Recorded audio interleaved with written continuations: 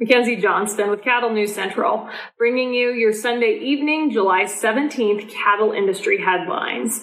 Brought to you by AgRisk Advisors. They manage your risk so you can manage your operation. With the weather being so darned unstable, there is no better time to look into coverage for your feed crops. The annual forage deadline is right around the corner.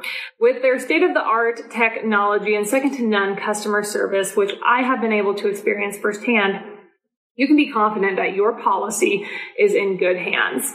AgRisk Advisors, risks averted, legacies preserved.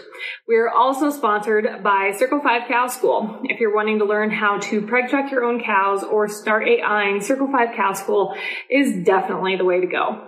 Almost every week, they are hosting classes somewhere between Texas and Tennessee. They do a phenomenal job.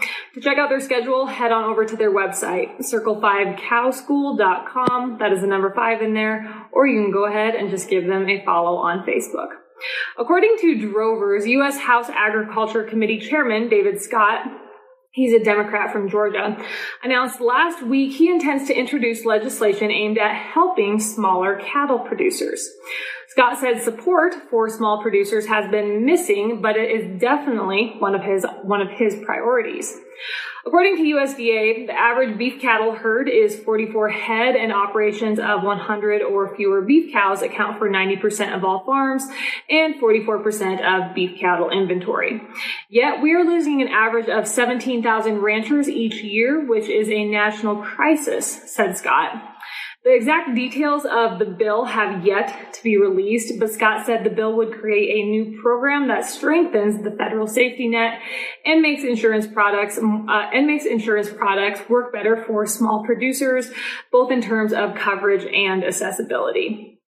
Additionally, Scott would like to establish a grant program at USDA to help small producers and producer-owned cooperatives to undertake innovative business initiatives. Argus Leader has reported Sioux Falls, South Dakota city officials have reported a November ballot petition forbidding the construction or operation of any new slaughterhouses within city limits has officially been filed and validated. According to representatives from Smart Growth Sioux Falls, more than 10,000 signatures were collected. They only needed 6,090. In short, the ballot question would ask voters if they're for or against new slaughterhouses being constructed or being permitted to operate within city limits. The petition is in direct response to Holstone Farms, a Nebraska-based pork processor looking to build a new plant in northwestern Sioux Falls.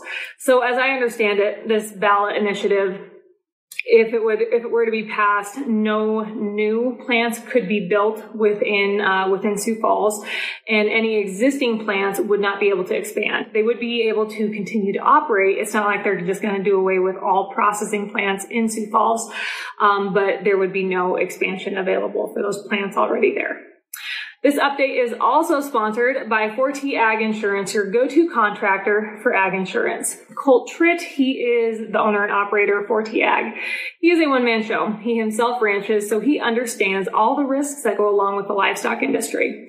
If your operation is not already enrolled in PRF insurance, now would be a great time to reach out to 4T Ag and get enrolled. And if you want to learn more about 4T Ag and check out everything they have to offer, head on over to their website, www.4tag.net. That is the number 4, TAG.net.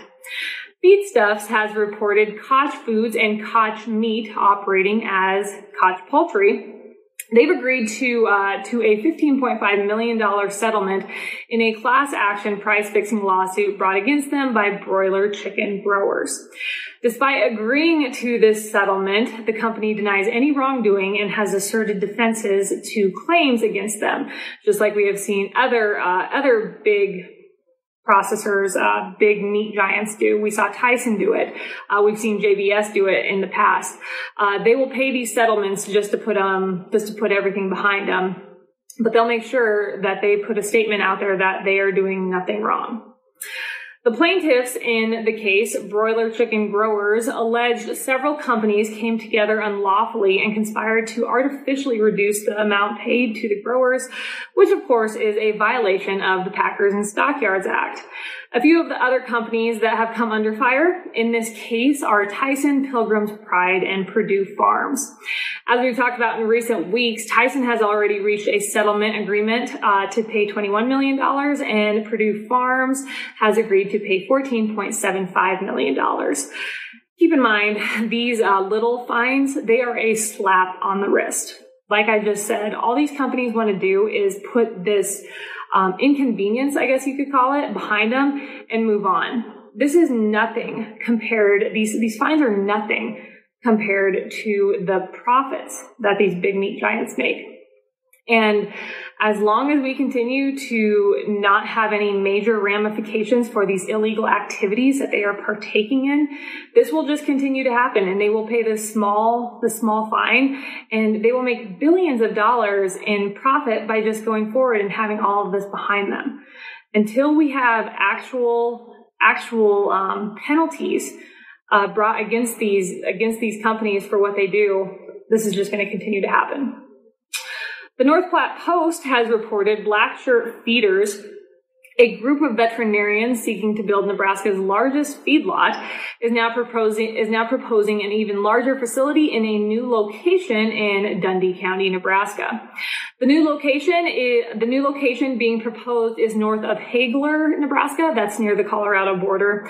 Originally, the feedlot was expected to feed right around 100,000 head of cattle, but Black Shirt Feeders are now proposing to bump that number up to 150,000 head. The original location, 23 miles north of Binkelman, Nebraska, drew various complaints such as being too close to a residence and groundwater quality and quantity. This new location is more out of the way. You could say it's more desolate, so it will not be impacting so many neighbors. That's all I've got for you guys this morning. I hope you all had a great weekend. I hope you were staying cool. As usual, this gets really old saying it, but my gosh, it is going to be a toasty one here in central Nebraska this week. You guys have yourself a wonderful Monday, and I'll catch you later.